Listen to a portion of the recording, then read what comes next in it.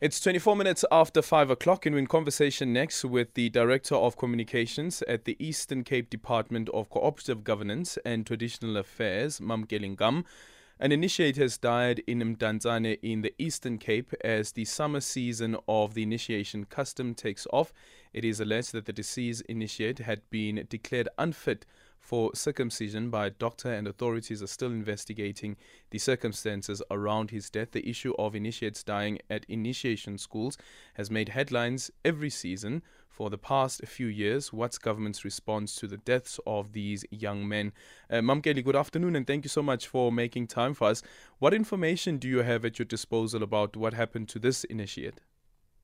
Good afternoon to you and SAFM listeners, Andrew. The information at our disposal is exactly what you have just explained, to say that we have learnt of the death of Umkweta Mdantsane, and the information is that he was declared medically unfit to undergo the ritual. Hence, we are still investigating the circumstances leading to him having gone to the bush. Mm-hmm. So ordinarily, what happens when an initiate and the family has now agreed that the initiate will go to the initiation school?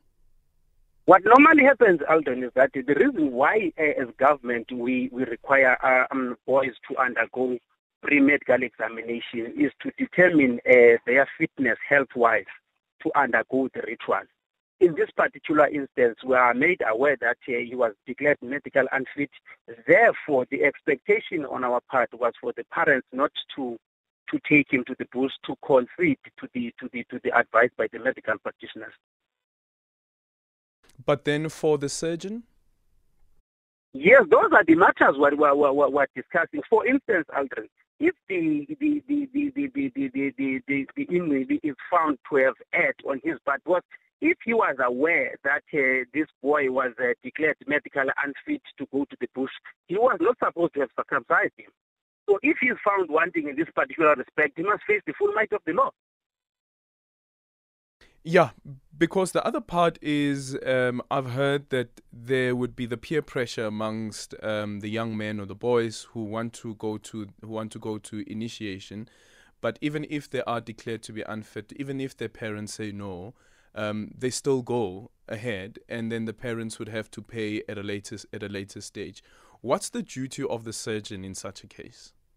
The duty of the surgeon, Aldrin, those working with in a favorable manner, are supposed not to circumcise any boy who doesn't have legal papers, either from the Department of Health, who have declared them to be medically fit, or from the parents, or from the traditional leader. That is the situation.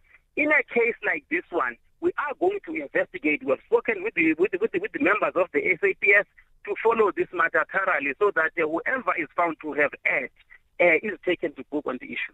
Mm-hmm. And then, for me, the other broad conversation is about every year, we know winter and the summer season, we are going to be dealing with these cases. Why is it such a battle? Hey, Aldrin, it's a battle indeed, because when we look at it, it's a reflection of broader societal challenges that we're facing as a country. And year in, year out, Aldrin, we try and ensure that we enmass the support of key people, including parents, for them to be able to work with us on matters of this nature, so that we stem and mitigate the death and injuries of our boys. Unfortunately, you find a situation in certain communities that there are illegal people who abduct these boys and circumcise them illegally. We've got a case, for instance, that we've heard about in Tanzania, where people circumcise these boys without the consent of their parents. And those people were beaten by members of the community. So it's people who do not respect the rule of law, people who undermine the authority of parents. Because no person is supposed to take a boy, circumcise that boy without the consent of the parents at any given point in time. They must ensure that they conform to the rules that govern Ulalugo in the process. But is the police coming to the party, considering that they have that responsibility to enforce the law and not community members? We have got a solid relationship with members of the SAPS. A number of people have been arrested safe to say that in the process of the court cases ensuing, parents, they decided to drop those cases.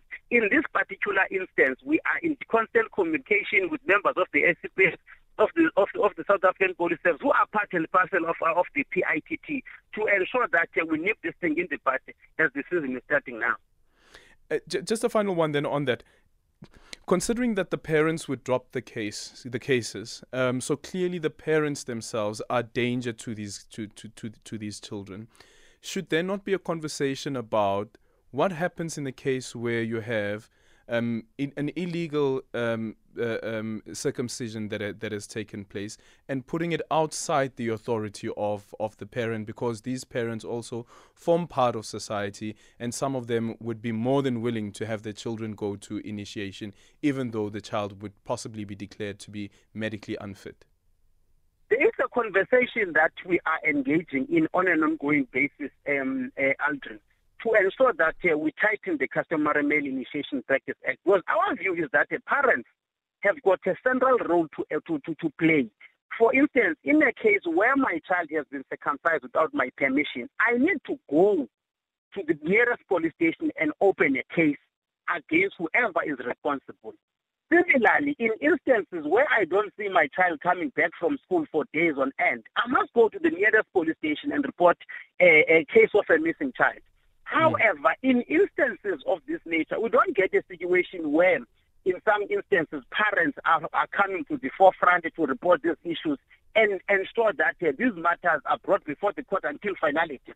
So we are engaging in serious conversations to ensure that we do not let loose parents in this value chain of sending our boys to the initiation schools, because we firmly believe that the practice itself doesn't kill. What does kill is negligence that is there. For instance, if a boy dies as a result of dehydration, we expect the parent to go to the nearest police station and open a case against that particular Ikangata, because it's negligence at face value, but the investigations will confirm as to exactly what has happened. For this summer season, is this the only case that you know of as the department so far? For now, that is the only case that has been reported to us officially, because we've got a WhatsApp group, Aldrin, where we are communicating with all our key stakeholders. We've got information readily available, and we begin to mitigate any kind of situation that is happening.